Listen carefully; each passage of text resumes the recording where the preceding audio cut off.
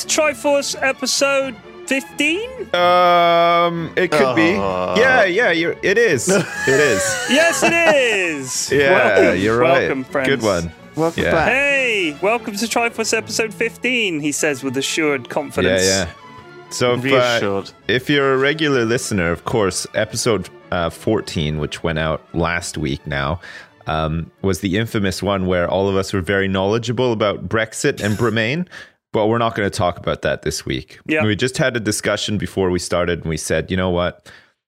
I think we're too advanced in what we know about it, and the average Joe just doesn't understand, like, they're not on our level sort of thing. I mean, like Michael Gove said, the British people are sick of hearing from experts, so we're experts. Yeah. We're going to shut up about it. We're not going to talk about it. Yeah, we're going to talk about other stuff. It does feel like a big part of the news, but I'm glad we're avoiding it. Yes, by the way, about episode numbers, someone did actually donate when I was streaming and asked me not to call one of the episodes 13. Yeah. They get triggered. Yeah, they're afraid of the number 13. I sort of said, sure. Is that what it's called? Triskaidekaphobia. Yeah. And I forgot and just did it anyway. Yeah. So I sorry to that guy or girl, probably guy. Let's be real. So what has been happening? What does that mean? Though, what does that mean? Can we just backtrack a bit? What do you mean by that? Well, I think just if we do a quick straw poll of our audience, I think a lot of them are gentlemen. Well, see, this is where I disagree. I think our demographic is definitely 18 to 21-year-old blonde, size 8 women. Size 8? That sounds tiny. Yeah. It is. I don't want this. No skinny bitches. No. Well, I mean, they're like, we want like Pammy's. We want like 35. We want size 8.5-year-old. Yeah. Baywatch expert. I mean, she's not 35. I'm not being funny. I'm 40 now, right? So 45 to 55. When I see girls that are like hot 18-year-olds, I'm thinking they're too young. They're too young. I mean, I'm an old man now. It's morally questionable. If I would have I'm the total opposite. I mean, I'm almost as old as you, and I don't think that at all. I'm like, hey, baby, what's up? I mean, in my mind, I say that, obviously, in my mind. I mean, I would never articulate that outwards because, you know, I'm a horrible recluse and, you know, I feel uncomfortable around other human beings. But in my mind, I'm like fucking Casanova. Like, I'm, you know. Of course. You know, I'm hitting it. I mean, what I'm saying is, I'm not one of those. I'm not into grannies. You know what I mean? I'm not into grannies. But I'm saying, like, I think if you can't appreciate a woman in her 30s or 40s, I think you're looking at them the whole wrong way. And I think beauty is not just about being a hot 18-year-old nymphomaniac. You know, I'm saying that there are other flavors to the lady spectrum. It's not all about that, but in some ways it is kind of about that at the same time. Because sexuality is very fluid. Yes. You can be attracted to all sorts of things. It is if I'm feeling ponies, very fluid. Animes. Sounds a little. I mean, at the very end of that spectrum, there's the guys that are attracted to feeding their loved ones, you know, like 20 Happy Meals from McDonald's Chubby every chasers, day. Yeah, the feeders keeping them big, Yeah, that's not cool. That's not cool. Sanding down like their like leathery, chafed skin fragments and stuff. Like it's like you know the way women when they make foie gras they force feed those ducks please or whatever. I'm wondering if they're force feeding the ladies to make them the sexual equivalent of foie gras. Yeah, maybe. Yeah, no, because they sit around, Lewis. They're not mobile, right? Because they're fed so much, so their skin chafes big time and gets like all like hard and leathery in spots. And it's really important to like with a like a huge nail file, you have to like sand it down a bit. I really need to just stop you to keep on top from going down this path. It's cool. Whatever you're into. Yeah, keep it to yourself. That's you know what that is. It's so funny. That's like the typical response that people have when they talk about other people's sex lives. Is they're like, whatever you do in the privacy of your bedroom, don't care about it, but just keep it to yourself. It's like I don't want to hear or see your alternative lifestyle. Just keep it locked behind closed doors. Should. Underground. Go live underground like a mole. and just live there and do what you like. And that's fine and then feed your girlfriend and have sex with her like a mole or whatever, and just shut up. Just don't want to hear it. I don't want to see it or hear it. Just I think you're build a completely concrete wrong. bunker and live in there, and that's fine by me. Well, how fucking generous. Thank you. I can live in a hole now. Fine, and do in what that I like. case, let's have a fucking week where we celebrate it. Let's have Chubby Chase Week, right? It's you it could be can't after say Gay that. Pride Month, right? It's not and Chubby it could be Chase, like an it's a extra feeder. Week. It's a feeder. Well, no, you got to call it nice, something We'll nice. have feeder week. Right? Oh They're my not God. cool with that. We'll have Furries Week, and then No. There already Bronies is week. one. No. It's not official, but We'll there have is a week one. for everyone, okay? All and right. then that way there'll be because look, you have to say that you're cool with like these minorities, even if you're not. What a weird thing to say. It's why are we? If you dig Oh that my hole any God. further, Lewis, you're going to bump into some people you've Fucking- buried Yeah, underground. you're gonna bump into a weird mole What did you man say? Did you just feeding say his wife pygmies? KFC and having sex with her. Pygmies? What did you say? Where am I going to dig through to? The fucking mole man place. Yeah, a bunch of mole men in a bunker. Jesus You Christ. told us to keep it to the bedroom.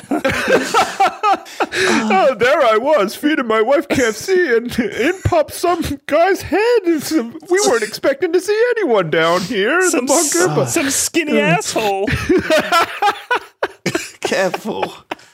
We should have Skinny Appreciation Week as well. oh It's God, we mean. should have Asshole Appreciation Week as well. Exactly. We don't big them up nearly enough. Do you mean know? people who are assholes or actual physical assholes? The I anatomical think week arsehole. 1 can be for the people, and Okay. then week 2 can be for literally assholes, whether they're bleached or like they're just au naturel or whatever. You know, let's celebrate those things. They work hard. Do you Man, know what hard. I'd like to raise this drink to functioning assholes everywhere. Yeah. Congratulations if you're in possession of a functioning asshole. I appreciate mine on a daily basis when I think I need a poop, but I'm not going to panic because I know that my bunghole has this covered. No problem. Yeah. I'm going to get to the toilet, and then he's like, cool, we can do this now. That's good. That's good. Yeah. It's an amazing piece of evolution. Imagine where we'd be. It really is. Imagine where we'd be if we had to shit where we stood constantly, like horses and cows. You'd never get anything done. Oh man, that'd be so awkward. Sex would be horses are the terrible. worst too. Horses just shit anywhere. They just stand there and it just comes out. Like it's so weird. Like why do they do that? Well, I think that if we met like an alien race, okay, there's a good chance they're not just going to be, the Star Trek between 5'8", 6'2", nice teeth, American accent. That's With pretty like unlikely. with some purple paint on their face. Yeah, and a couple Cornish of pasty, bumps. like super glued to the forehead. Yes. It's gonna be like a horse monster that poops everywhere, and it's gonna just walk around the ship. There's gonna be poop everywhere. We're like, oh my God, what the hell is this? And they're like, yeah, we don't have an asshole. We just poop all over the fucking place. Greetings, human. Like, how did you get off of the planet? Well, we enslaved this minor race who go around cleaning up all the poop, and they use it for energy.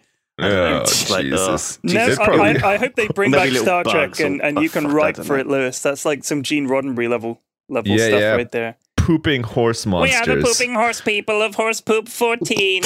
It's like some Futurama level garbage. Kirk the Bridge, we have found the pooping horse monsters. Please send help. Prepare an away party. All right, hands up who wants to go on the away party to the planet of shitting horsemen. Anyone? Yeah.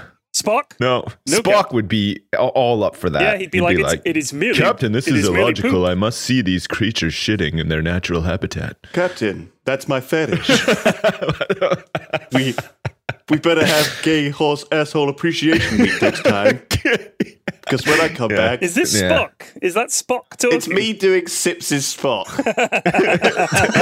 Which is like a mix of data from time to time, and then it sort of transitions back to Spock. But yeah, it's just that sort of robotic, they make decisions that based character on who's really in every dumb Star things. Trek, whether Yeah. it's Vulcan or a robot or a Borg or whatever. They get like they're not emotional. The key trait is they have no capacity for emotion, so everything is very logical with It's really easy to act because they have this permanent sort of straight, sort of slightly confused or angry look on their face. Do you know that when you really look at those characters, everybody loves Spock, right? And Data, and they were like two popular characters in the show. But I look at them and I get why they put them in there, but all they use them for 99% of the time is explaining complicated shit to the viewers by explaining it to the idiot humans that happen to be in charge of the ship.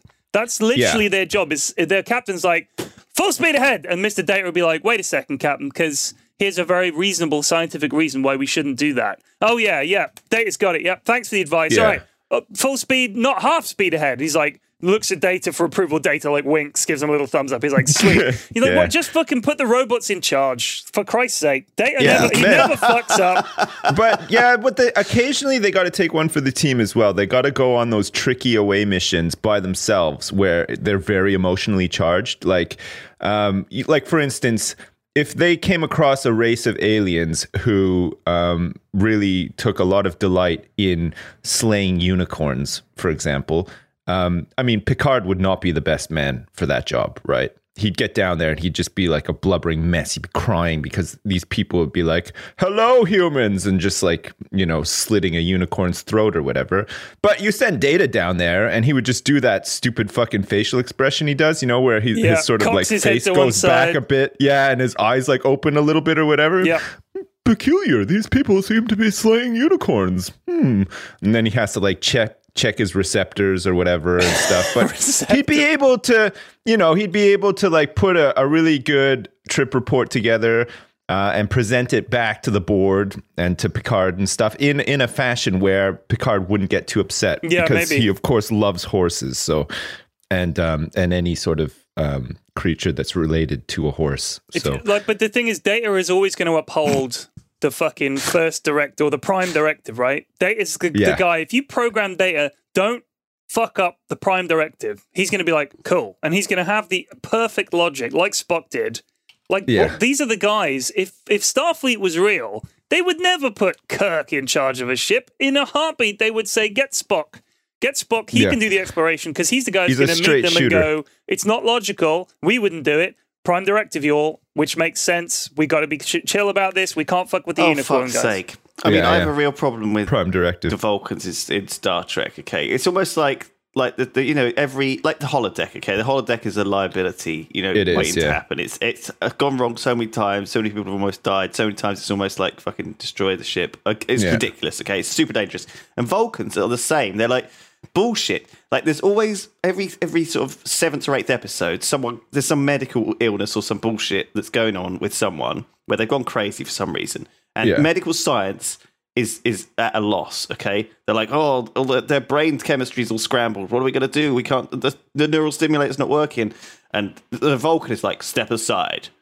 How about we try a mind meld? It's like, no, mind melds are universally now is not trash. The time for a mind meld. Jeez. For fuck's sake, what is it with you guys at fucking mind melds? You're obsessed with them.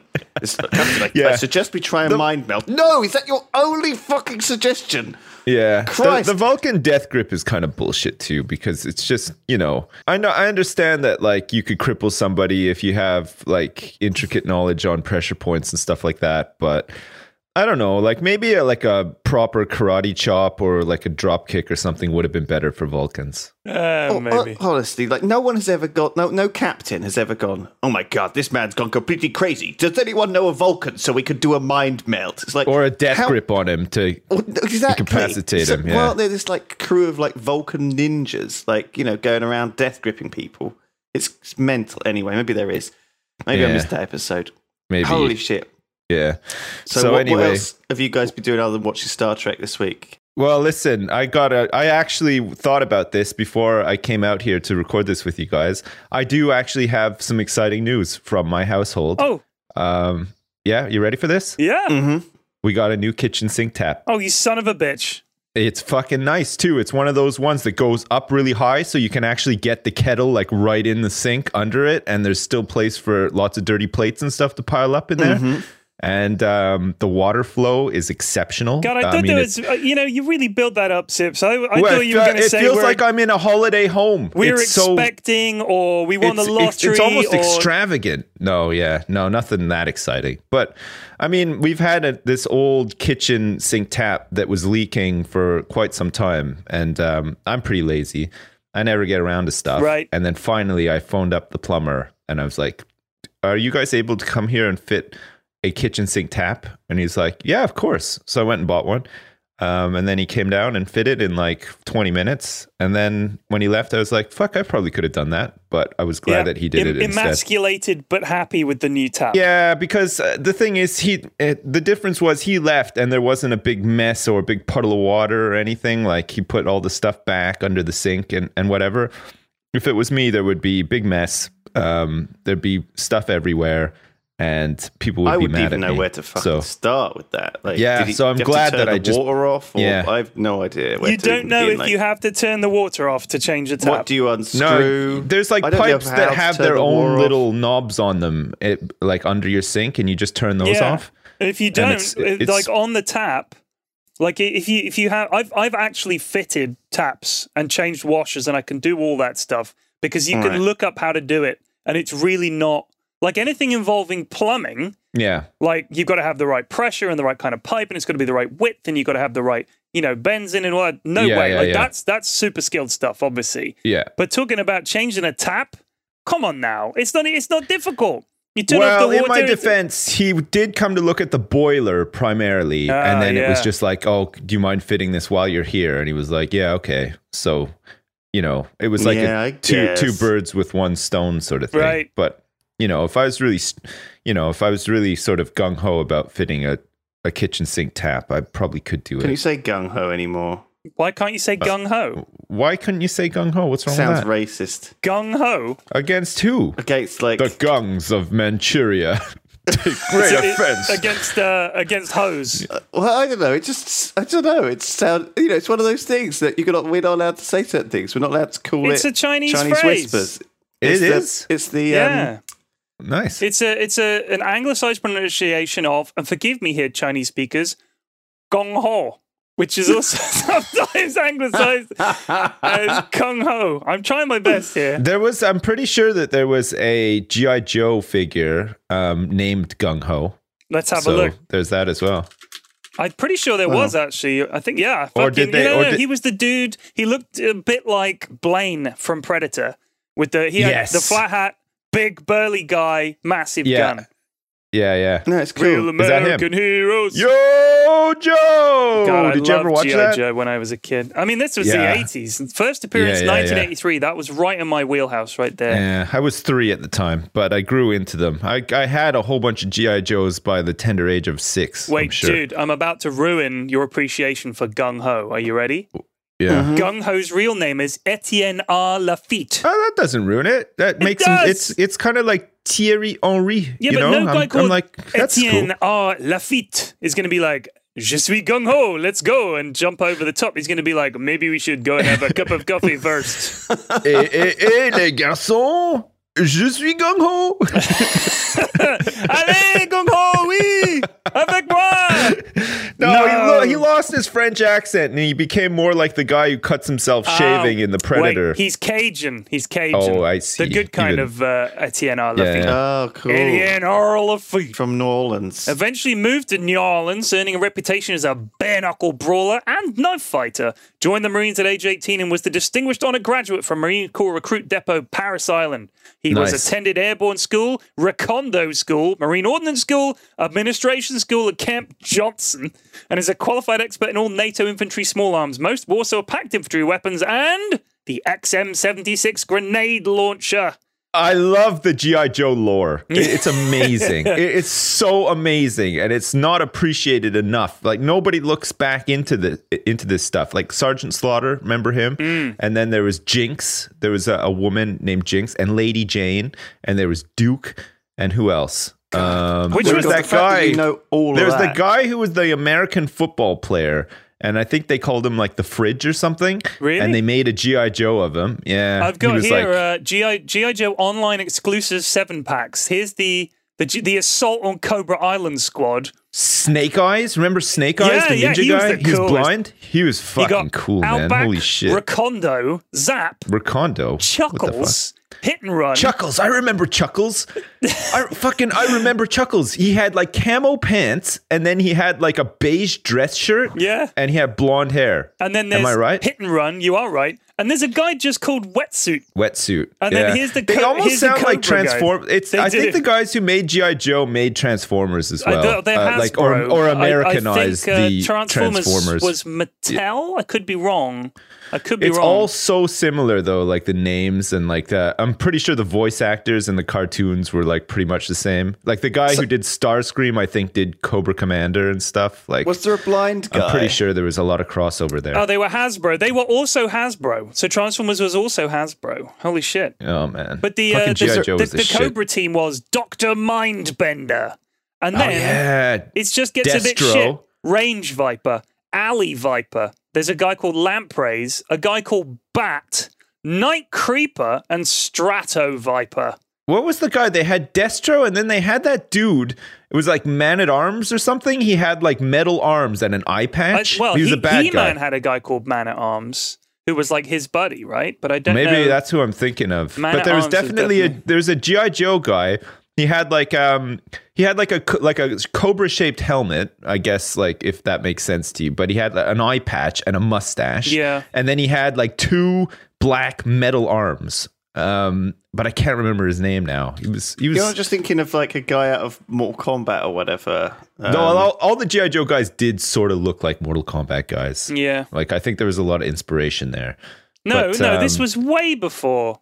There was a boxer. There was a G.I. Joe. There was a boxer guy in G.I. Joe as well. You had Snake Eyes, who was the blind ninja guy. Storm Shadow, who was the white ninja guy. Like his costume was white. Cobra Commander, who was of course the blue Cobra guy. Destro, who was the guy with the metal head. I think. Yeah, that's right. Yeah, he had the silver head. Yeah. Scarlet, Duke, Flint.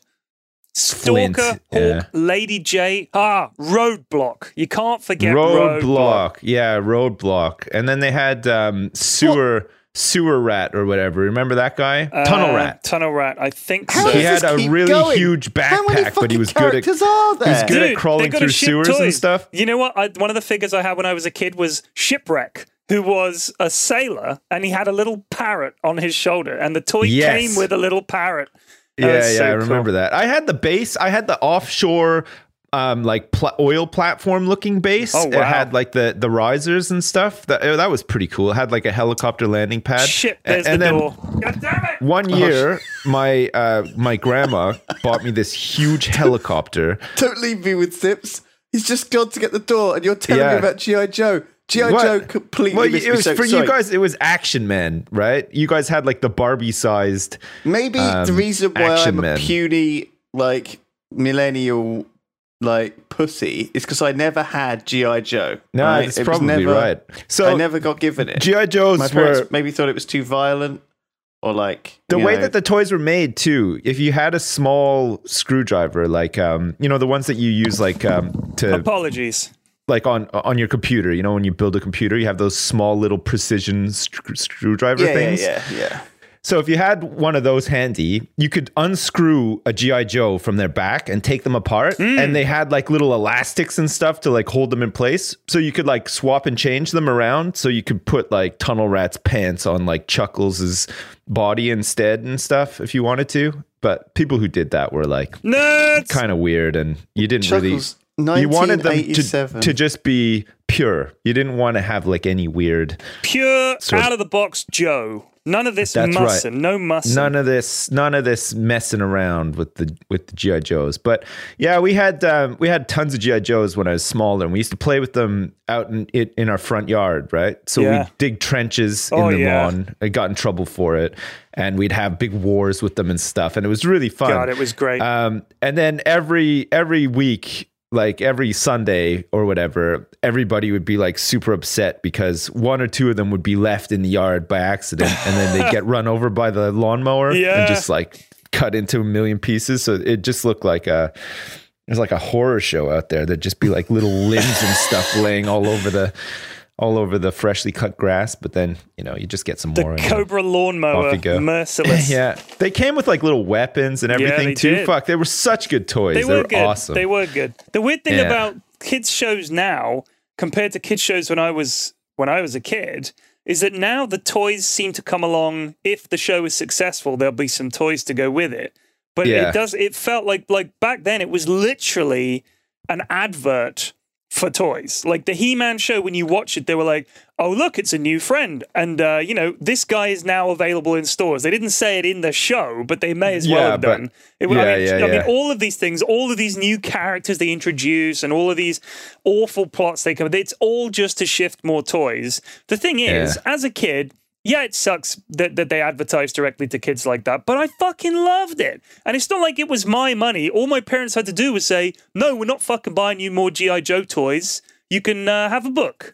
And that's up to the... you know what I mean? The parents just have to say, no, you can't have the Cobra Island play set. You're going to have a book and a jumper. Well, we had to wait for like Christmas. Yeah, exactly. For big stuff. Like we barely got anything throughout the year except for like your birthday or Christmas. And then you'd get a couple of like, big things to tide you over until the next birthday or Christmas sort of thing. And that was it. And then as you got older, it was games instead, right? Yeah. Like I remember I used to get all of the, like the NES and the Super Nintendo Final Fantasy games. Like I'd always get one at Christmas somehow. How old were you when you stopped playing with toys? Because I can remember the occasion very distinctly. I mean, hold on a second. I never fully stopped though, right? Because I had a brother. Well, I have a brother still, but he was 6 years younger. Right. So as he was coming up, he was getting into like Ghostbusters and Ninja Turtles, and he had all these toys. And I was kind of getting to the age where it's like, no, fuck, toys. Like don't buy me any toys, but I'll gladly sit here and like play with them with my brother, sort of thing, because they were still kind of cool. That's kind of sweet, actually. Honestly, that's look. Literally, I can imagine like you two. Like sitting there as like babies. I think I imagine people like this little bald baby, and I imagine sitting as this little balding baby, right? I can't help it. And you guys just sat there like on your ass, with your legs out in front of you, and you just look at the G.I. Joe, and you just said, "Oh, I'm too old. I'm done for this. I'm done with this shit." Just like sadly, like miserably, light up a cigarette. I think I'm done with toys.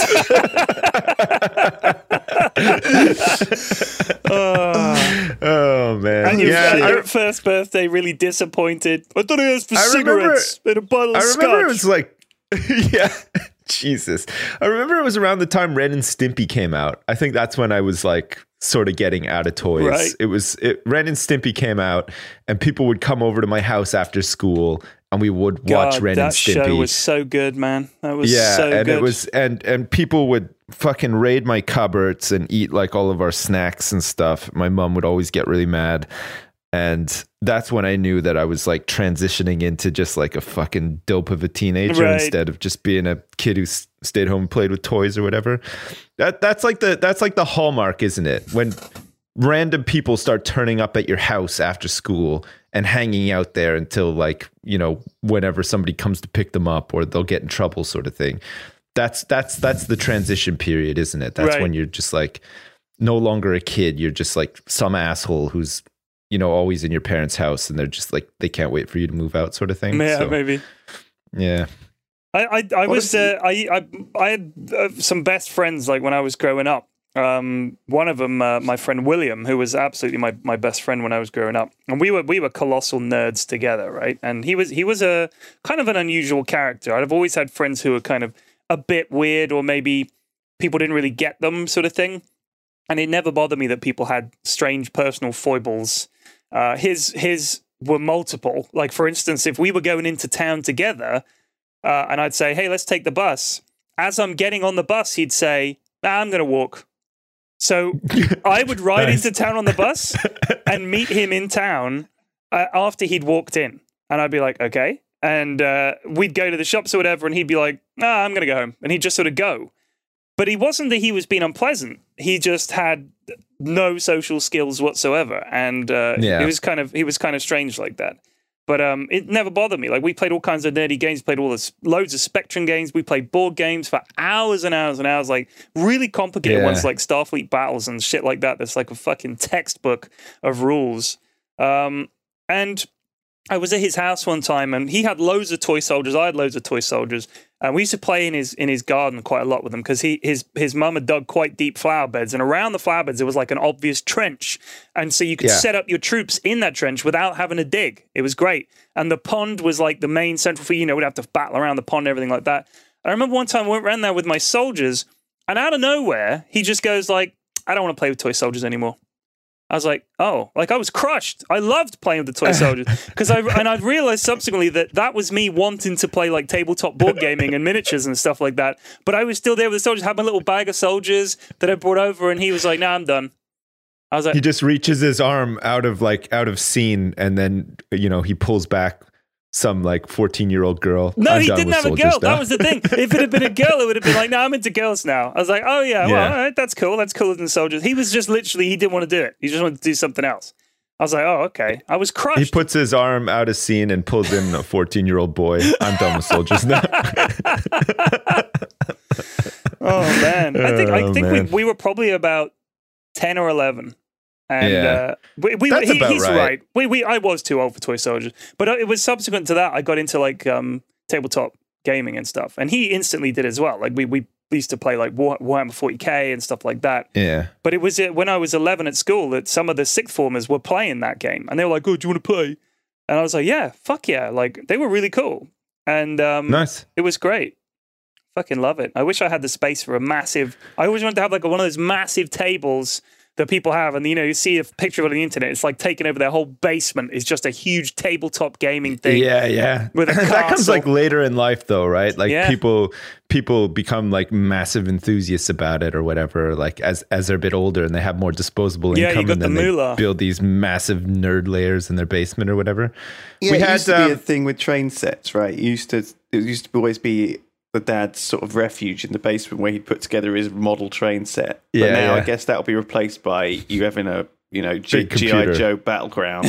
No, it's just computer now. Like you just get a big computer with all your games on it, and then that's me anyway. Just like sit out here in my dad's garage and just fucking play. I remember playing tabletop board games and stuff with my friends. Just because I remember we had like a big dining table in my dining room, stroke living room, which I had in because we lived in a sort of a big bungalow with a bit weird sort of place. Anyway, it was really nice to just sort of hang out there when it was like hot in summer with my friend and playing Warhammer. And we were both like pretty young, we didn't really follow the rules or know the rules particularly, but we argued over the rules all the time. We were just like yelling at the top of our voices at each other, just, like, about like arguing away. And it was a wonderful time. I loved it.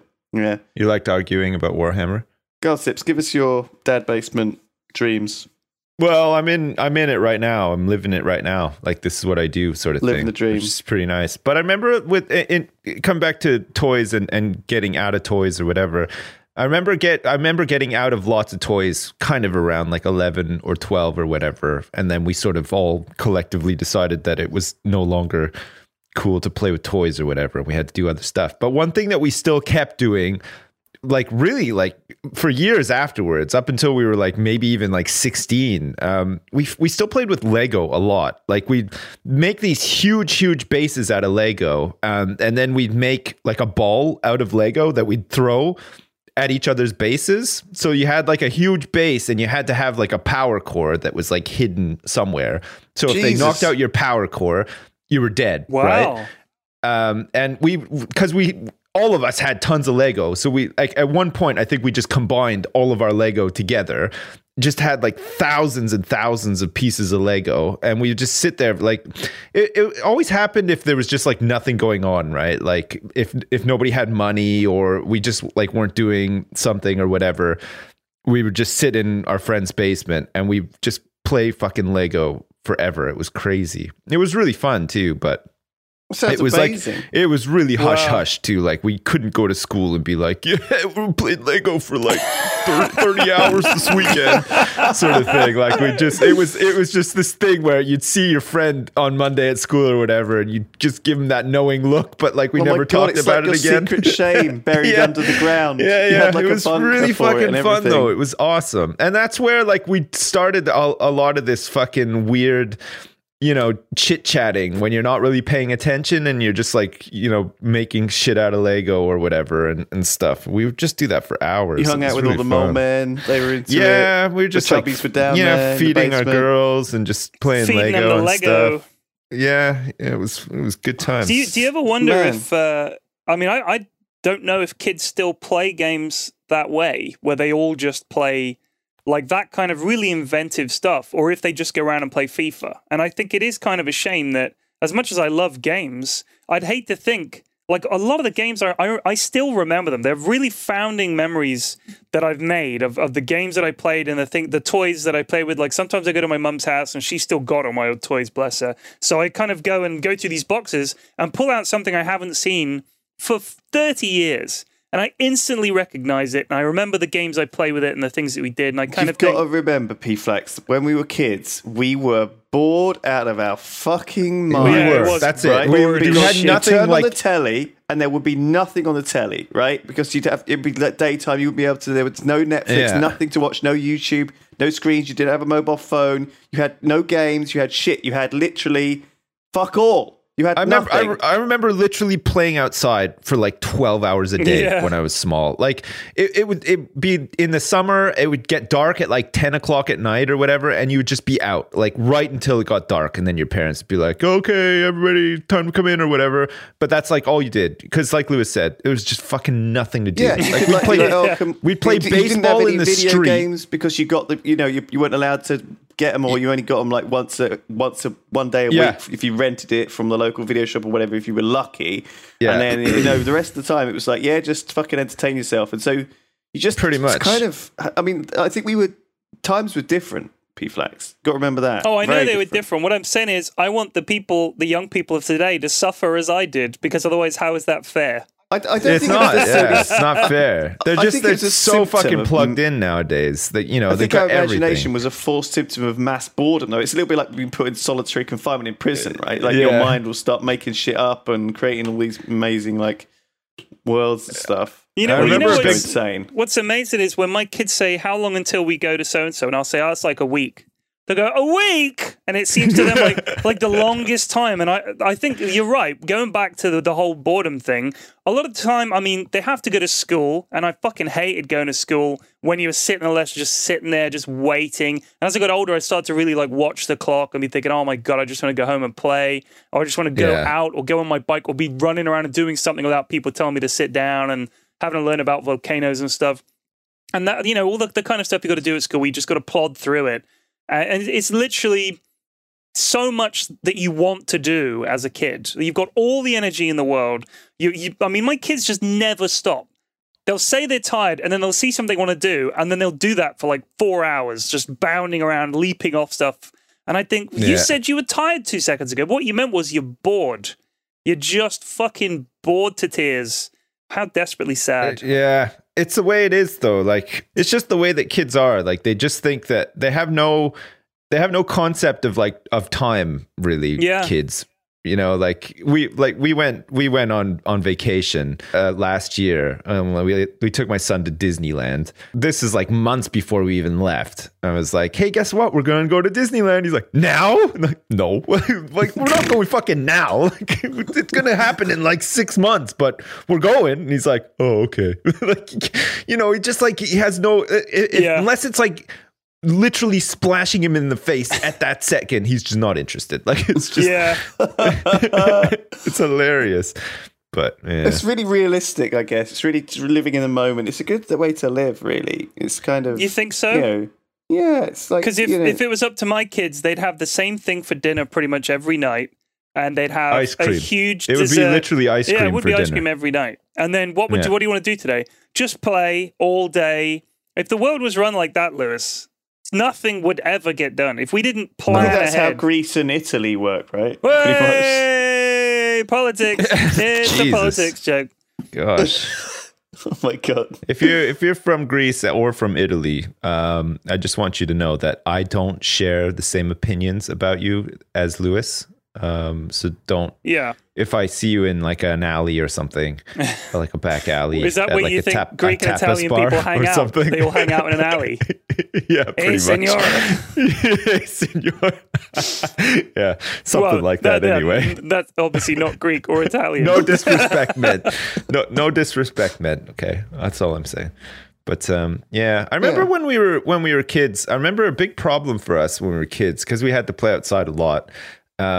Was the streetlights weren't bright enough to be able to catch a baseball or a football when it was thrown at you. So it was like it got to be a bit of a problem. Like, you know, sort of as the sun was setting, it's like all of a sudden it's like, hey, hang on, you know, this guy got a home run, but actually it wouldn't have really been a home run 3 hours ago when the sun was out and I could actually see what the fuck was going on, sort of thing.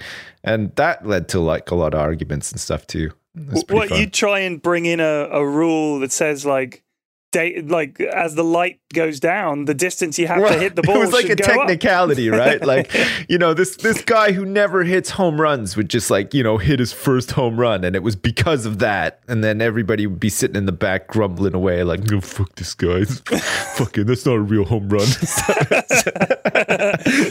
That's you know what? Typical. That's the weird thing. Kids fucking love making up rules. Like they love everything has to be really quite strict, I find, when they play. Like I you know, when my daughters are playing games, the rules are so fucking overbearing. At times I'm like, Jesus Christ, girls, give it a break with the rules. Like, you're not allowed to touch this, and then this is my one, and then you have to come around the side, and then you got to do this, and you can only have 2 of these and 4 of these, and we got to split them up, even then you can't come over my side, and here's my boundaries. Like, shut the fuck up and play. My son does this thing where he's like, all right, we're going to be characters from this show. I'm going to be like the main character. Like he'll always pick the main character, or he'll pick the bad guy, like the main bad guy, like for whatever reason. Those are like his go-tos. And then he gives me the option. He's like, what character would you like to be? And then I'll be like, I just want to be, you know, some fucking obscure nerd that, like, you know, nobody cares about or something. Chuckles. You know, I'll be Chuckles. He's like, no, Dad, no, you can't be Chuckles. You have to be like the right-hand man or you know, somebody that he can, like, you know, sort of like control like the game with, sort of thing. Like, and every time he asks me, I always try to pick like the most obscure asshole character, like, just to see what his reaction will be. It's really funny. It's this kind of moment of confusion, isn't it, when he tries to figure out who that is. And he just says, no, he can't be, because I don't think he half knows who that is. Yeah, or he's trying to remember it in his head. Yeah, or you've just made it up. It's really, really good. It's funny. It's funny, like playing like games like that with kids and stuff, because their reactions are so genuine. They're like so funny too, because they don't have a filter, right? Yeah. Like they're just like whatever they're thinking, it'll just come out, sort of thing. So it's like, yeah, it's really excellent. God. Oh my goodness. So let's move on to what games you guys have been playing this week. What have you guys been playing that's good? Oh man, I picked up Fallout 4 again. I started playing it. I created a new character and I started from the start because I thought last time I played it for like 50 hours. I didn't do any quests. I just went around, I dicked around and stuff. So this time I thought, you know what? I'm going to do the main quest line, follow it through, and I'm like getting through it, and I've been enjoying it, actually. Like, the main quest is pretty cool. Like, I like the whole thing with like the Institute and everything, and just finding out what's going on. I haven't like read anything about it, so there's not that many spoilers out there for me about it or whatever. So I'm enjoying it, and there's a whole bunch of new DLC for it too. Like, you can make like these factories now in your settlements, like contraptions, like automate like conveyor belts and stuff. Jeez. So I'm gonna check that out, and there's some other shit. And there's a couple of like sort of quest-based DLCs, and then I think next month there's a DLC coming out where you can manage your own vault. So like you get a vault, and then you can like recruit people to live in it, and you can build them exercise machines and shit like that. So that looks pretty fun too. Exercise machine. I like all that kind of shit. So yeah, I've been playing that, and Overwatch competitive play came out, I guess, like yesterday or the day before. Have you played the competitive stuff? Yeah, I did all my placement matches, and I'm rank or rating 51. Wow. So yeah, Congrats. I'm the best.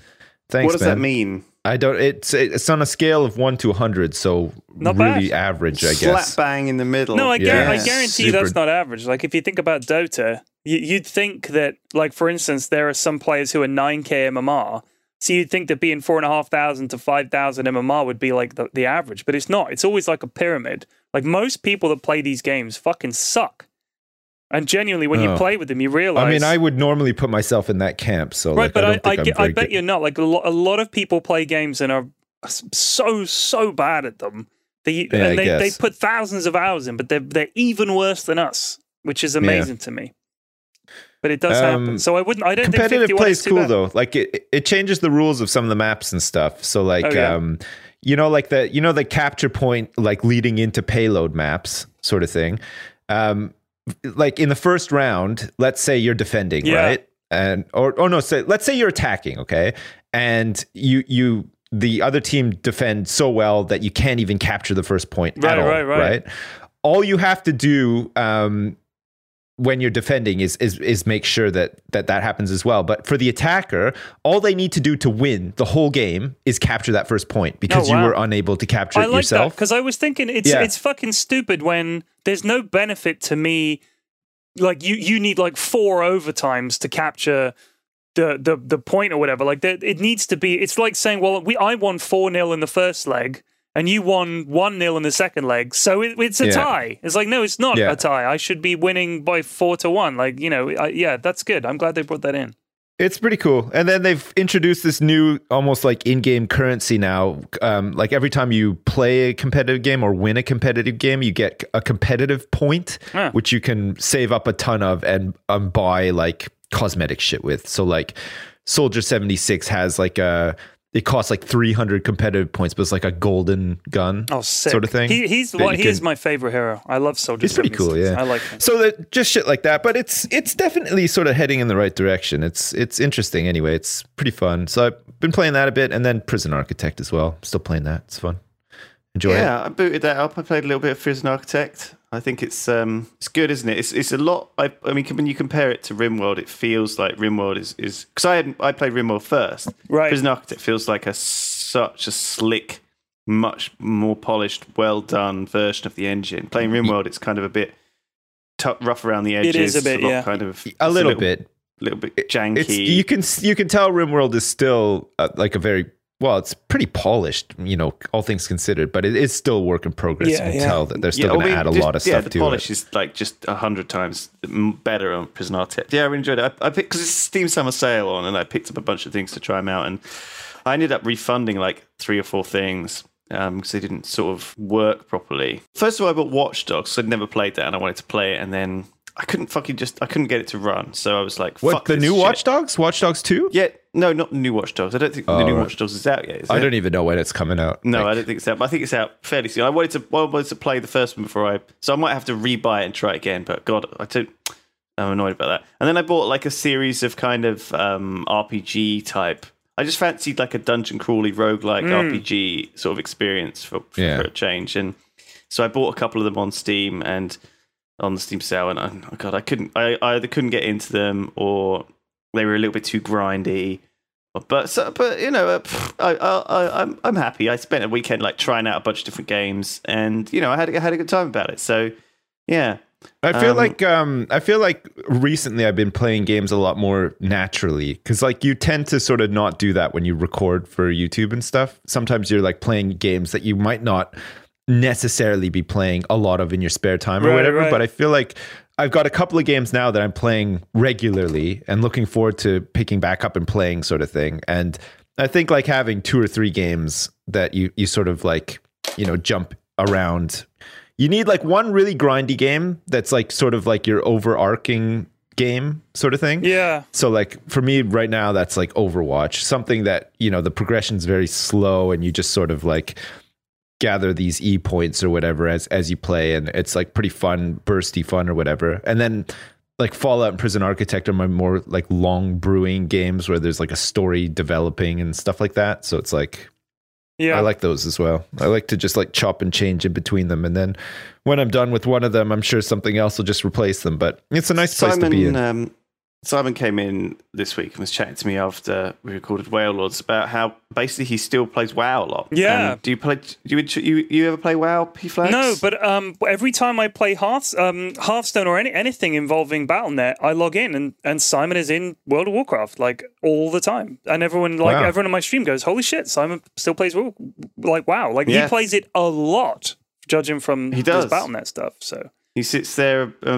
Poots around, levels up alts, does quests. He likes the world. He likes chatting to people in guild chat. He likes doing the fishing. That's kind of just his like casual thing to do. You know? And I think he gets a lot of joy out of it. I feel like I've managed to shake that bad habit. So I never thought WoW was like a hugely positive experience in my life. I mean, I've got to thank it in a way for, you know, the way it sort of allowed me to meet up with you guys and stuff. So I mean, I do feel like I owe WoW, but at the same time, I feel like I'm glad to not be a crack addict anymore. Right. In a way. Because WoW's a tricky one. I never know what to do when I get back into it. It's such a huge game. It's so overwhelming. Much. I log into my whatever my character was that I last played, open up their bags, they're full, and I'm like, oh fuck, I don't like, it's too much. I just have to log out. I just don't know what to do. It's just like there's no organization. I'm not like in the flow with it whatsoever, sort of thing. So like more often than not, like if I come back to play WoW, I usually just level the character from scratch again, just to sort of get back into it or whatever. It's hard to dip in and out of a game if it's that big. I play a lot of games like for instance, if I'm playing a game of Civ 5, say, I very rarely go back and load a game even the next day, unless it's like been an amazing game. I very rarely finish them. I'll play it up to a point and I'll be like, okay, I'm done with this now. I've played Civ for 5 hours and I'll stop. And then I'll never come back and load that up like a week later, ever. It's like while the experience is going on and you're doing it day to day, it feels like it's fresh in my mind. But the moment I step away, I have no idea what's going on. It's gone. It's like, and that kind of makes me realize that a lot of the time when I'm playing games, it's just stuff that's happening and I'm responding to it, but there's not really anything being embedded in my head. Whereas when I play, like, for instance, when I play a multiplayer game, because I'm playing it with other people, the experience embeds itself in my head more because it's like a shared one. And because we're talking and I remember the conversations and stuff like that. So like when I play Dota, there are lots of games of Dota that I still remember really well, or plays that happen in the game. Whereas with World of Warcraft, I don't really remember much other than I seem to remember things like the music I was listening to while I was playing. Like there were certain albums I was listening to at the time, and every time I hear a song or I hear that album, I'll think, oh shit, I remember I was playing World of Warcraft when I heard this for the first time. It's like that. Yeah, that kind it's of like a memory trigger. Yeah, it's like a certain kind of stuff. Smell that does stuff. There are certain elements in life that do that, like that jog your memory from a specific time and place. You know, when you were doing something. But the game itself, it's just so big. There's so much to it. It is. It's like a lifestyle game, though, isn't it? It's like it's for a lot of people, it's probably the only game that they play. Yeah. And you know, some people might only play it for an hour a day, and some people might play it for 24 hours a day or whatever. But like it's so big, and when you leave it and you try to come back to it, it's really impossible. I guess that's why expansions are quite good, though, because you're sort of forced to restart because there's all this new content. You have to go through it. You have to do all this stuff, and then if you're still really into the game or you want to keep playing, you know, you're just there, sort of thing, and it's fine. I'm gonna play Legion when it comes out. I'm actually looking forward to it. I don't know how long I'm gonna play it for, but it's. You know, it's weird that a game could be so old and been around for such a long time, and I'm still fairly excited to play it from time to time, sort of thing. Yeah. Like I always somehow gravitate back towards it, even if it's just for 2 or 3 weeks or whatever. Like there's definitely things about it that I miss that like I don't think will ever come back. You know, like having a big guild sort of thing and really like active guild chat and raiding regularly with people and stuff. Like I don't think I'd ever. I don't know. I don't know if the game is like that so much anymore. I guess it is for some people, but I don't know if it is for us. Like, we've changed. The game's changed. Like it is different. The way we experience and enjoy games is different, I think, too. Like, I don't know. I have some really good memories in WoW. You know, because obviously everyone has good memories of like playing games as a kid. You know, I remember I used to work summer holidays in an off license. and I would get to like take home.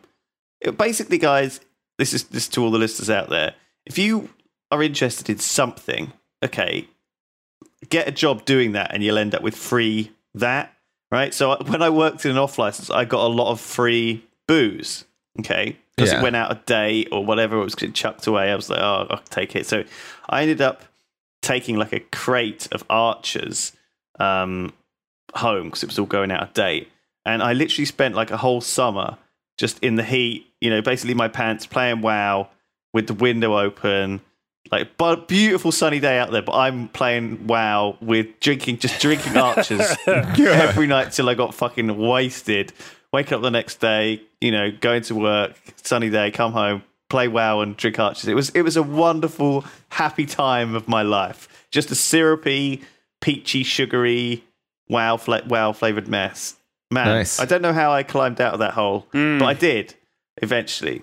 I mean, there were some wonderful fucking times playing video games. I remember, like, from my past. Some really good experiences. I think it was EVE Online was the time that I enjoyed a sort of MMO the most. Like, I did enjoy WoW, but I definitely wasn't in a guild that I liked. Like, they were just convenient because they were about the same level as I was, and they were raiding the same things as I was. Like, I can't even remember what they were called. They were mainly Danish guys, and they were nice enough, but they took it quite seriously, even though they weren't very good at it. And they weren't much sort of fun. You know what I mean? They weren't like, there was very little social chatting and stuff. It was just, we kind of methodically helped each other with quests, and it was kind of functional. Business. Yeah, it was quite businessy. So I didn't get much of a social side from it. Whereas when I played EVE for like 4 years, it was entirely just a social thing. And we just had a laugh. Like, we'd go on these ops where we'd fly around and we'd all get drunk. And one time we did a musical op where we flew around, and one guy was playing the trombone, one guy was playing the guitar, and I was singing, and we did Stairway to Heaven whilst we were flying into battle, right? We were doing like this little over-the-internet weird acoustic trombone version of Stairway to Heaven. It was the weirdest thing, but it was so cool. Like, I remember thinking how funny it was. And that was great. Like, that was honestly, that side of it has always been more fun to me than the MMO grind. Like, I don't want to just sit on my own.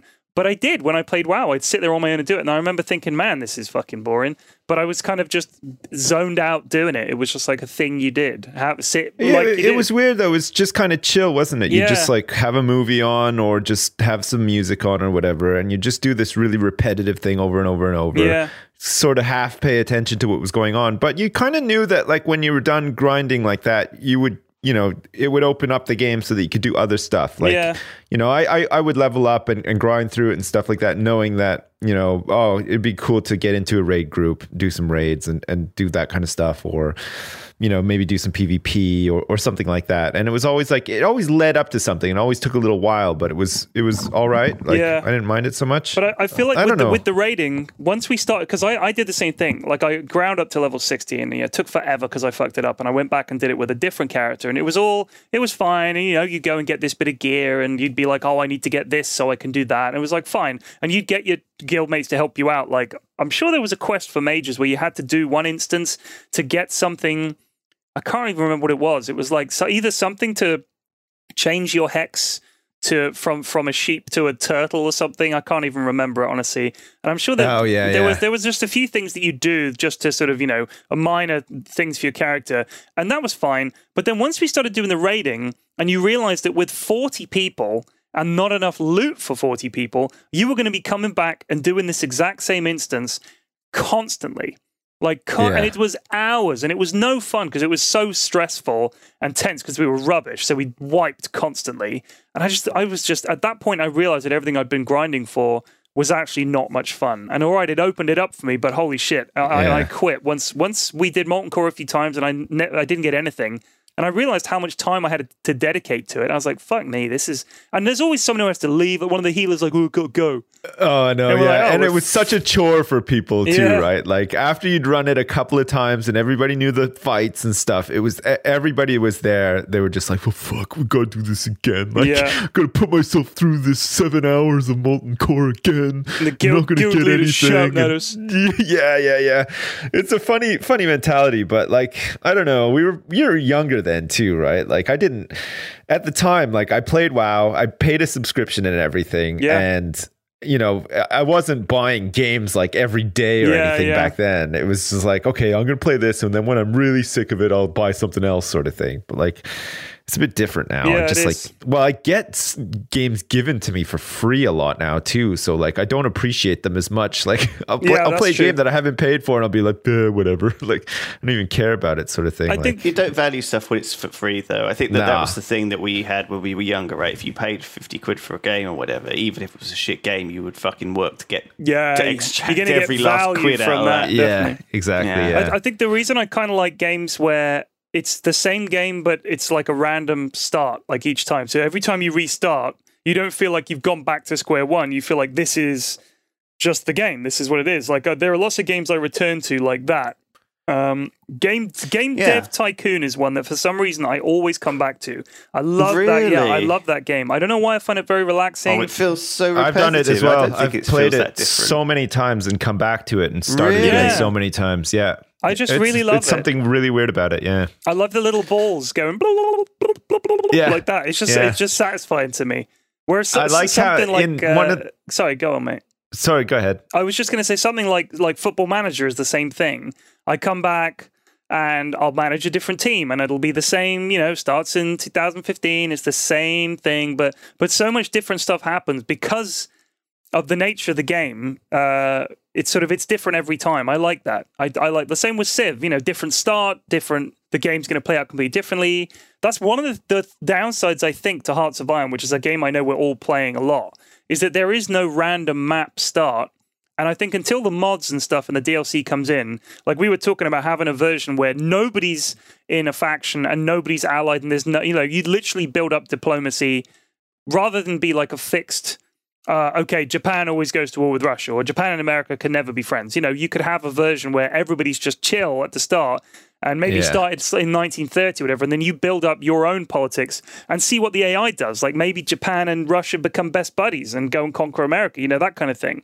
I would like to see that rather than the fixed, just, can you change history again? It's like... I don't know. I like the fix, though. There's lots of things that you can do with it, though. Like there's lots of countries that you can turn into something out of nothing, and really change the course of the war, like no matter where you are. Like I feel like there is a limit to it, but it would take you a while to reach that limit, sort of thing. I'm just thinking like longer term, it would be fun to have some other game modes like that. Because I do find myself coming back to games like with RimWorld, for instance, where you don't know what's going to happen. There's lots of random events and stuff. Or Prison Architect, you can build a different prison. You'll have different prisoners and different problems every time. Whereas I feel like... Well, and Prison Architect, you can try different things too. Yeah, exactly. Like you can really... You could almost make like a factory if you really wanted to, like where they could come out directly into like a shower thing and, not even give them a way to leave the prison ever, sort of thing. Like there's all sorts of different shit that you can try in that game, and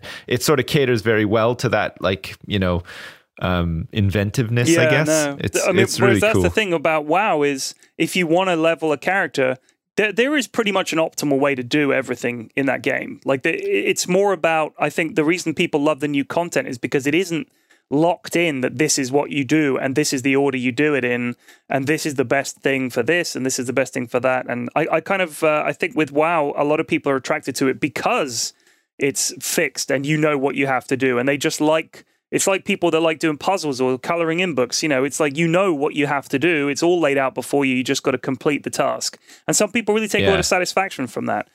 Whereas I like the randomness, like of stuff like RimWorld and stuff like that, where you have to conquer a different, very changing set of circumstances as the game goes on.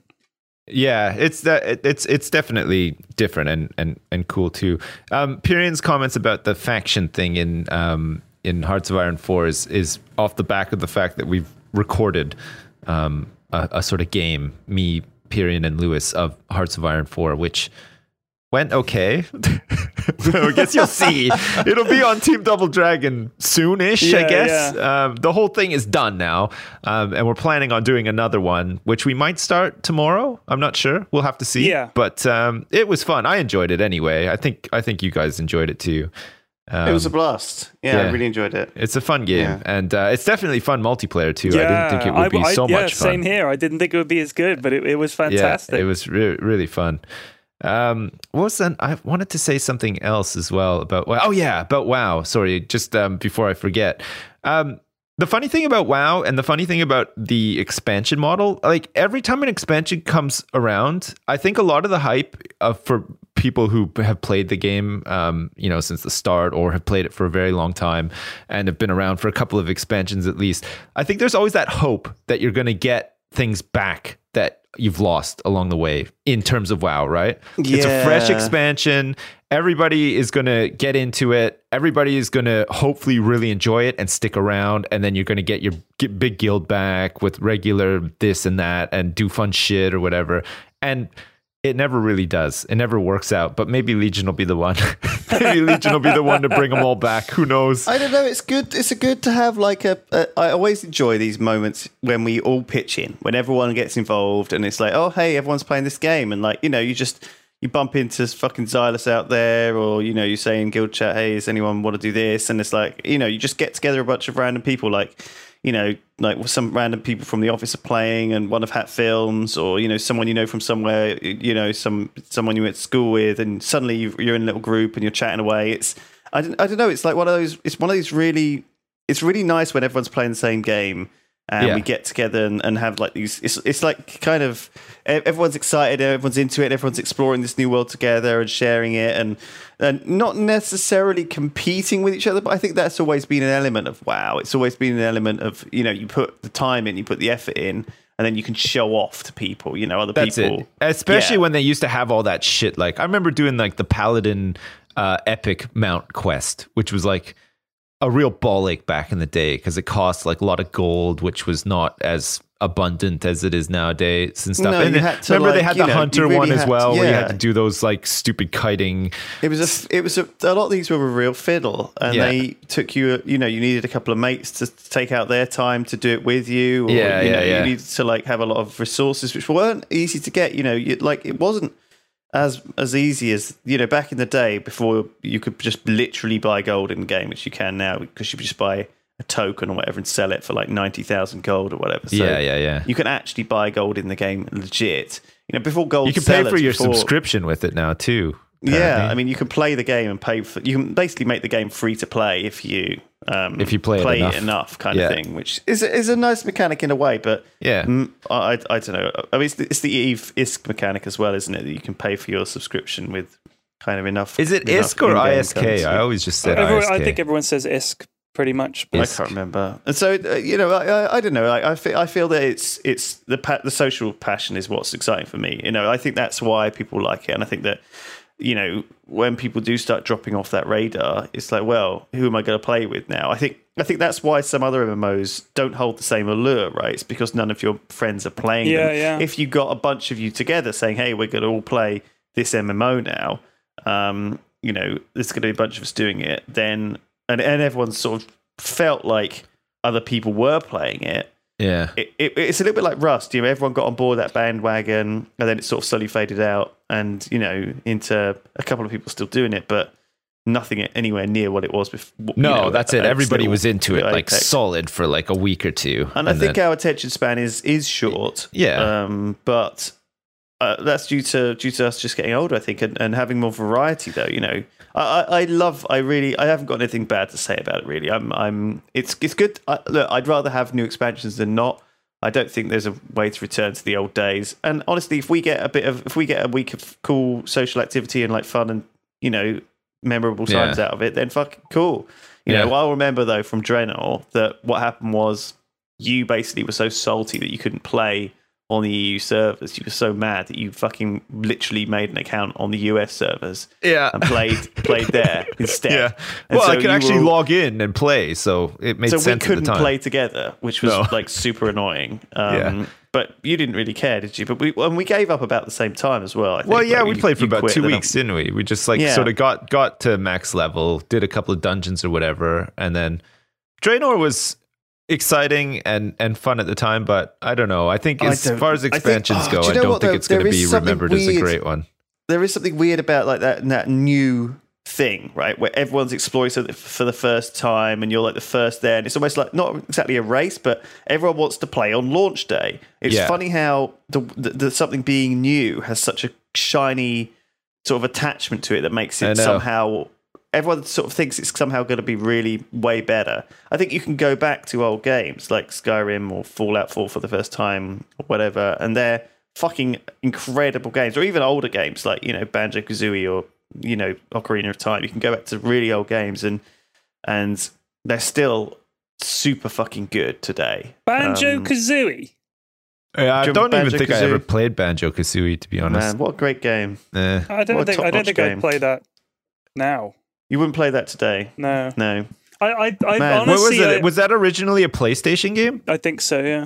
I remember playing it at the time. I mean, these games are super old. Like, they're like 20 years old, literally. Those games. And PlayStation I'm just saying, was weird. I guess what I'm trying to say is that we are often blinded by the allure of newness in our culture. That everyone thinks that because something is new, it will be for some reason better, and sometimes that's not necessarily the case. No, I guess not. Wow, what a boring chat. No, it's not. It's not boring at all. I'm just this is like the segment of the podcast where we get serious about games, because games are a huge part of what we do and how our lives, and they have been forever. And also we know that most of the people watching this play games, so I don't think it's I think sometimes maybe we don't joke around about games as much. I don't know why, because we all do when we're playing them, but when we're talking about them, I think it's actually something we know quite a lot about. Like, all of us have played a shitload of games, been playing games for years, have seen how they've changed, we've been a part of a lot of scenes and stuff with so I think it's actually something we know stuff about. And well, here's the thing. Right, I think that you can have a lot of fun doing anything with friends, right? If you've just got a bunch of you around, and you've got even like a fucking shit game like Monopoly, it can still be a good laugh if you've got the right people around the table. I guess we play games for a living, and that's kind of a weird thing. But one of the things that I've been doing lately very much is playing the games that I really enjoy. Like you said, playing Hearts of Iron, playing Civ, playing certain sort of crappy walking simulators with Duncan, playing like these Minecraft mod packs. I've been playing a lot of the games that I enjoy. What I haven't been doing really is some of the other things that I would like to do. So I'd like to play some Warhammer, or not Warhammer so much, but I think one of the things we've looked at is the Judge Dredd miniatures game. Oh yeah. And so it's like a kind of gang based thing. You recruit like some ape men or some fatties or whatever. You make a little gang and you kind of fight with other people's gangs. You have to paint your models and stuff. I want to find a way to make videos out of that. Yeah. Which I'm really not sure how to do, but I really want to do it. I want to do another D&D campaign. Oh, I think I'd love to do that. That's really fun. I love that. And if you want to be in it, I'd love to have you in that. Would it have to be something that you did live? Yeah, it's like in Bristol. Yeah, we'd have to do it in person. That's the difficulty. Okay. I mean, if I came down like in the summer, my kids are away for 2 weeks. And there's whenever you're thinking of going down, let me know. And we could do it. That would be awesome. Because they're away for like 2 weeks in the summer. And the only thing is, the weekend I need to be back in Bournemouth for that one night, and then I've got another week free. So I could even just come down for a bit.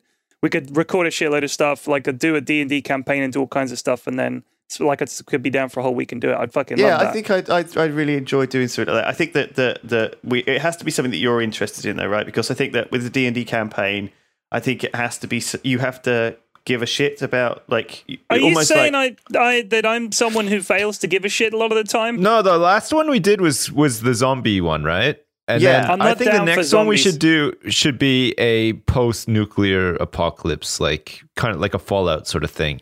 Coming out of a vault and then just like having an adventure in a wasteland leading up to something. That'd be awesome. Here's the thing with D&D, right?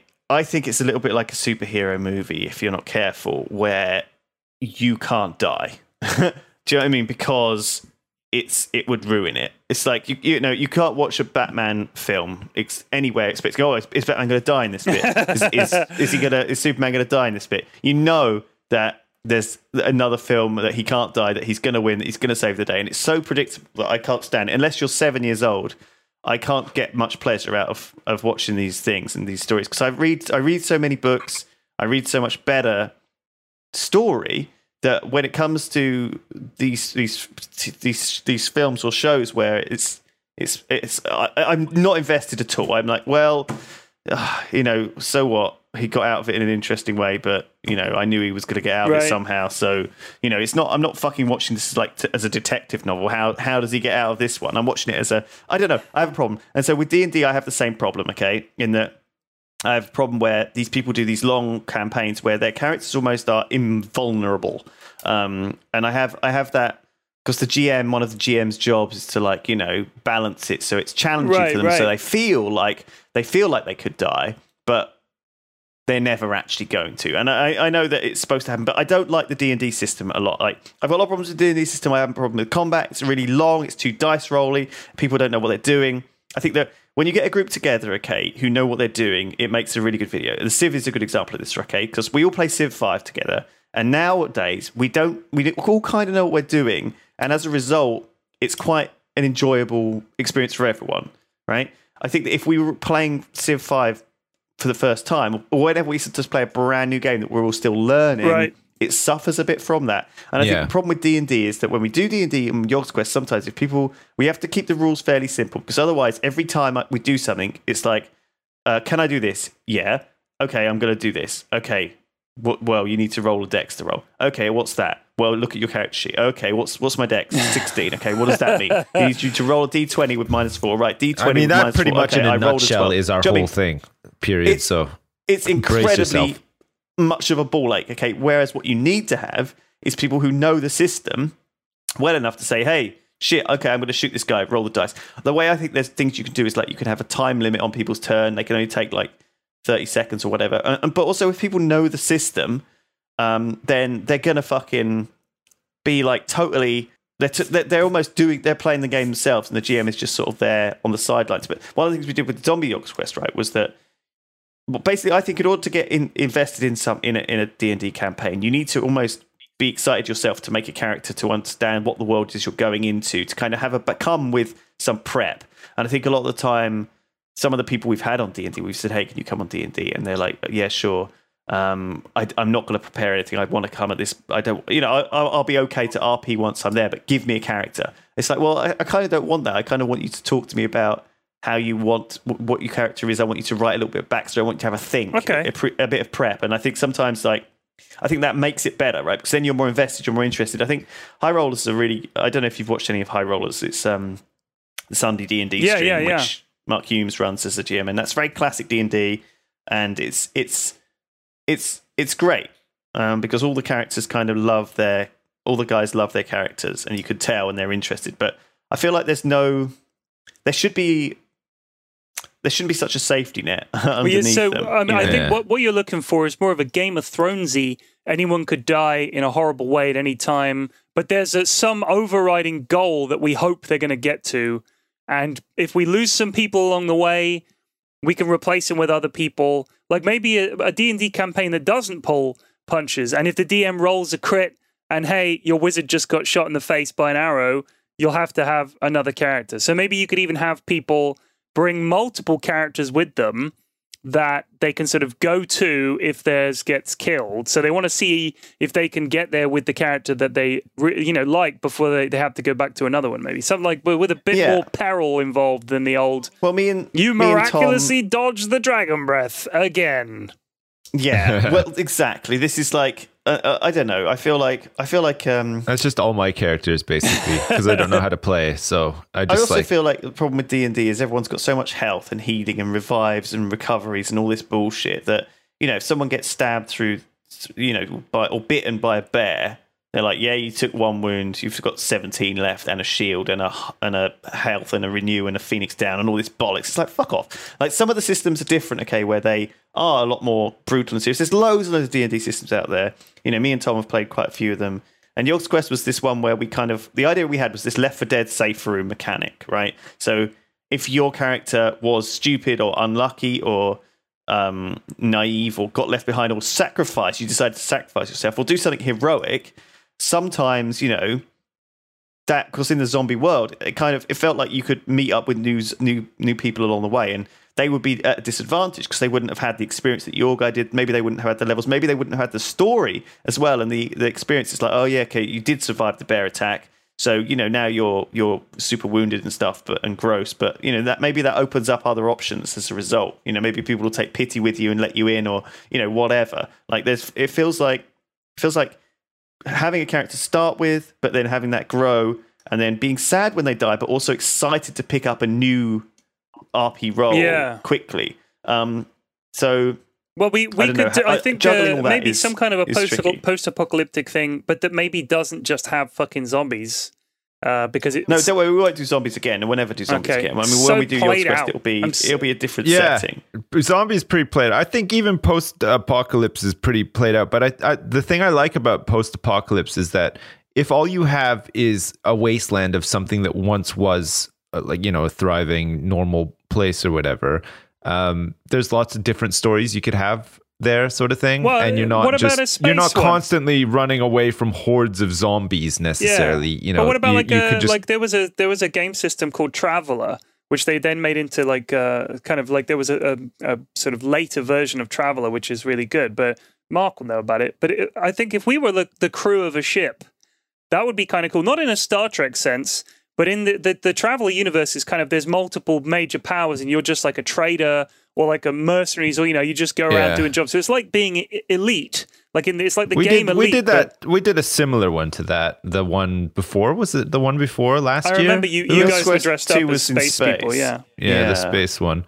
But yeah, I know, if it had... cool idea. Yeah, if it had maybe a bit more. You need another person, bingo. You bump into an escape pod, or you land on a planet and there's a nobleman there fleeing persecution or something. You could chuck it all together. Like we did the Star Wars one, and I felt like if a character had been killed, we could find another character and it would fit in with the story. But it's the challenge of role-playing games is, you want to play... You've built up a character to level 10. You don't want to just be given a level 10 character because you don't feel like you've grown that person to that level. No, yeah. And it is tricky.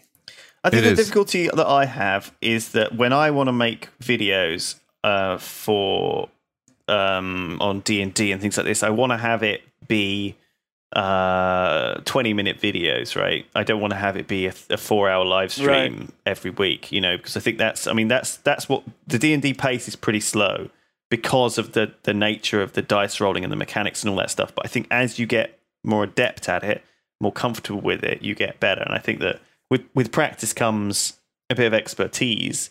I guess I don't want to stifle the kind of energy and creativity though with rulesiness. Yeah, and I don't know. I don't want it. I don't want it. Oh yeah, it's a balance, and we're working on figuring out what the best way to do it is. And there's a reason we haven't done a Yours Quest for a while. It's because we're sort of trying to figure out how we want to. A good system for it, yeah. But it is a fucking amazing experience to just take. It is very fun to do. Take on a skin of someone else and play an exciting and dynamic and good story with actual real fear. Like if you actually are attached to this character and you actually are feared of them, I think that a lot of the time people in D&D just are reckless. They run around, they shoot everyone. They don't have any. They're like a psychopath. Yeah. They don't have any feelings that there's going to be consequences because it doesn't. I think that's what I want to try and avoid in future a little bit, because I don't think you need to be a jester in these games. You don't need to just be this just chaotic psychopath. All right. Okay, point taken.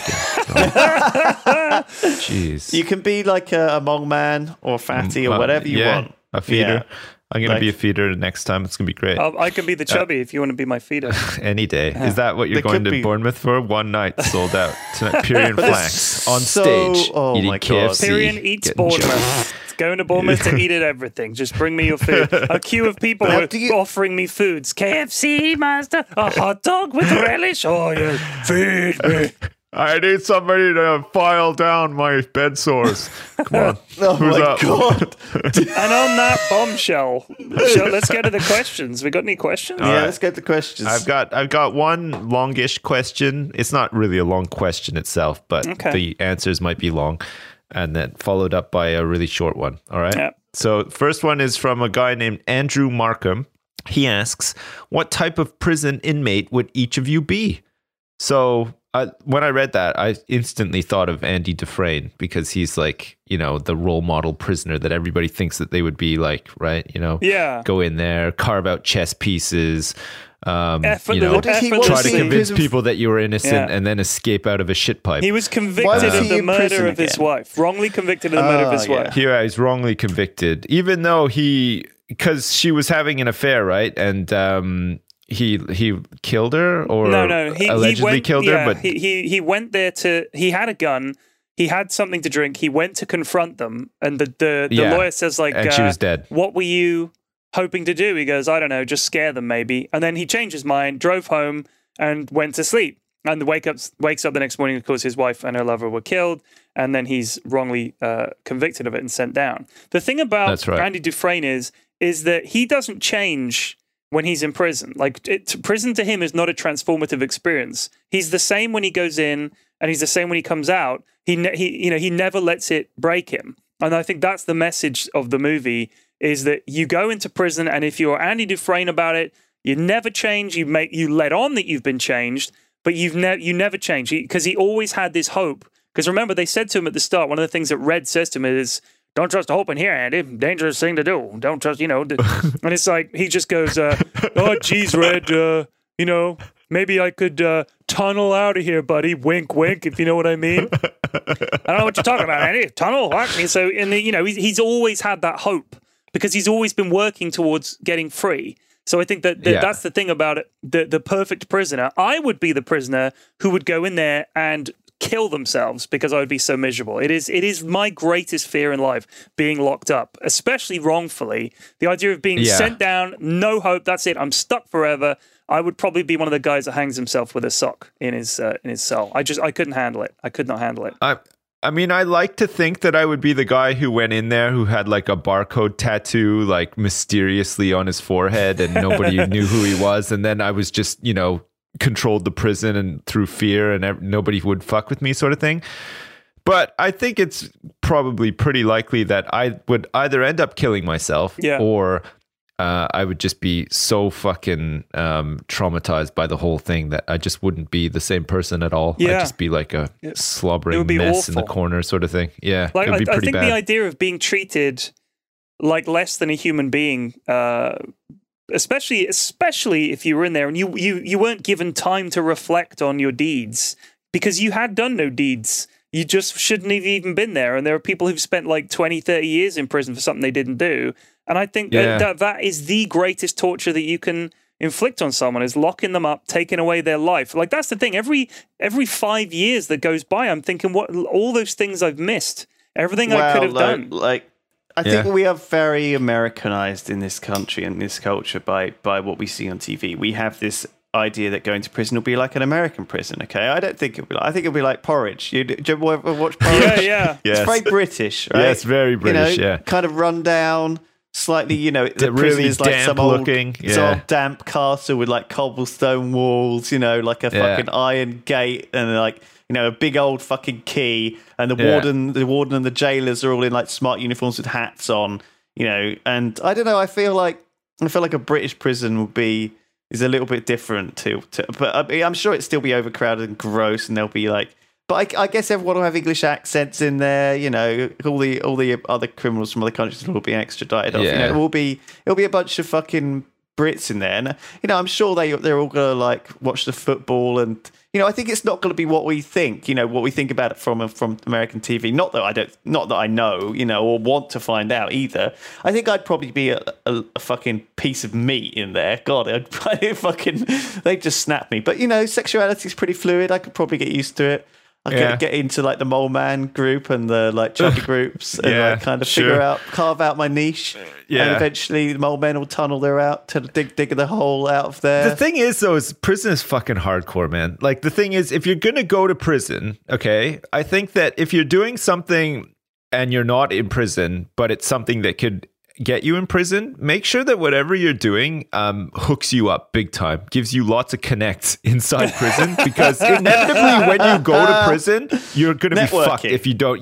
You like Omar in The Wire. When he goes in, he's got two fucking old school homies who watch his back, give him the phone book so that he doesn't get stabbed. God, that's such a great scene when they come in and he's like preparing to fight, and they're like, Butchie sent us. And he's like, oh, shit. And they pack him up with the phone books. They give him a little plastic knife that he cuts that guy's balls off with. Fucking duct tape that shit to him and everything. And it's just like, oh, man, that's what you want. That's what you want to get. You want to go into jail and you want to have something like that waiting for you. Like guys that you know are going to have your back. If you're going into jail for something really dumb and you don't have any connects in jail and stuff, you're fucked, basically. You are literally going to get fucked and probably just have a miserable fucking time as well. You know what? You're just going to turn into somebody's fucking meat. Well, you say that. Like, it's going to be awful. I was at university with a guy. He when we got there, the day that we moved in, so I was like 19. And he was 40, and he'd come that day from prison. Like, he'd been released that day, and he'd managed to get released so he could go to university and sort of turn his life around and stuff. And he'd been inside for armed robbery. He'd robbed the post office. He'd robbed multiple post offices before they finally caught him. And we were always asking him, like, what was it like in prison? And he said, I mean, this would have been in the 80s and the 90s. And he said, it wasn't really what you think at all. It was just mainly fighting, like a lot of people fighting. Because they're bored and they hate the guards and they're miserable and the food is bad and it's a depressing environment and it's kind of hopeless and it's a lot of fighting. And so he fought constantly, and he said if you're not prepared to fight all the time, you're just going to get the shit kicked out of you. Like, none of the rape stuff, like he said, he hardly saw any of that at all. And to his knowledge, like it didn't happen apart from, he said, one guy. But the thing is, once you're known as being that kind of person who's like raping other inmates, unless you're part of some kind of gang that all do it, you're not cool with the rest of the prisoners because they don't want that kind of thing happening for obvious reasons. Yeah. So it's not something that happens as widely as people make out. I think it's obviously a scary thing, and the idea of it is what puts people off prison in a lot of ways, I think. But he said the main thing was he just fought constantly, and he was hard as fuck. Like, he would fight the guards all the time just for something to do, and they'd beat the shit out of him, and he'd fight them back, and that was it. Like, it's just rough. It's really fucking rough. And I am a complete softie. Like, the idea of going to prison and having I'm a total fight. Pussy. And they do things like jugging. I read a book called A Life Inside. And one of the things they do is, like, when they're making their tea, they'll get a pot of boiling water and just pour that jug of boiling water over someone if they're, like, pissed off with them. But oh my God. But it could be something as simple as you sat in the wrong seat. Like, if there's when you watch TV, everybody's got their agreed seats, but they don't just go up and say, oh, I'm sorry, that's my seat. Oh, I'm sorry, I'll move. They just go and jug you, because that way the message has been sent. If you go up and say, excuse me, that's my seat, and they say, fuck off, you've then got to fight them there and then. You got to jug them back. Cut out the middleman. You jug them. You just go, bam, jugged. That's my fucking seat. Jug 2, jug harder. Yeah, exactly. I jugged, you fool. Get jugged. I'm having trouble carrying this 16-gallon jug of boiling water, but I'm going to jug you, motherfucker. I'm going to jug the fuck out of you. Yeah, we joke about it, but, one day when we're all in jail, because let's face it, we've all done shit that we're not at liberty to speak about on here. This we're not going to be laughing. Be used as evidence. We're not going to be laughing. Let's put it that Mr. way. Mr. Lovett, so when you said you'd done shit, what was that actually referring to? We would like to present evidence that Mr. Lovis did indeed jug his lawyer. Therefore, we motion he remain in prison for the rest of his able life, please. This is a second-degree jugging offense. We got a jugger. We got reports of a jugger. It's a 411 jugging in progress. You could be like Superman's arch nemesis. Bring raincoats. Repeat, bring raincoats. Oh my God. We got a jugging in cell block 2. We got a jugging going on. So, please send in the dogs. Lewis would be fluid with his sexuality. Yep. I would be crying a lot, and Pyrian would kill himself. Those are the kind of inmates we would be. What a fucking horrible question. I'm jugging people. That's it. Day one. They're like, oh, hi, work for the prison. I'm like, jugs, bitch! Just jugging people. I really enjoyed watching Orange is the New Black. I don't know how realistic that is, but I enjoyed watching it. Unrealistic, I think. But it's a good show. I like it. But it's a good show, really, but it's probably not super realistic. You know what I would love to do? I would love to somehow be close with the guards where I could like make a scenario where I was walking down the entire cell block in the middle of the night whistling like Omar used to do, like in the streets sort of thing, and then everybody be like, oh shit, the jugger's coming. And then I would just pick someone, the jugger's coming, motherfuckers. Just jug someone randomly. Like, that would be fucking sweet, but I would never be that inmate. It's like it's like a jug like running along the bars, and like everyone like chucks their cigarettes out into it. They can just hear a distant kettle boiling somewhere. You just hear like a couple of little splishes and splashes. He's boiled a kettle. He's gonna jug someone. Shit, yeah, that'd be fucking great. God, how are we laughing about people getting covered in a jug of boiling water? Like, unbelievable. What scumbags? Next. Listen, our last question before we wrap up is from Jonathan DeRitter. And he says, when are you guys going to do a Hearts of Iron game, and with who? And we can say to you right now, Jonathan DeRitter, we've done one, the three of us, and it'll be on Team Double Dragon at some point. Soon, hopefully. It might be out already. We'll find out. And we're planning on doing another one as well. So if that one isn't enough for you, Jonathan DeRitter, there's a whammy coming at some point. Yeah, but I might try and get other people involved, or do it for like the Civ channel, something like that. Because I think it'd be fun to get a slightly different game to the first one we did. So maybe a competitive one actually. And Stellaris is on the cards somehow as well too, at some point possibly. So that'll be fun. Yeah. Yeah. Okay. Eventually, maybe. All right. Well, thanks for listening, and stay strong, folks. Frosty and Fight stuff. Fight the power. Peace. Fuck yourselves and bye.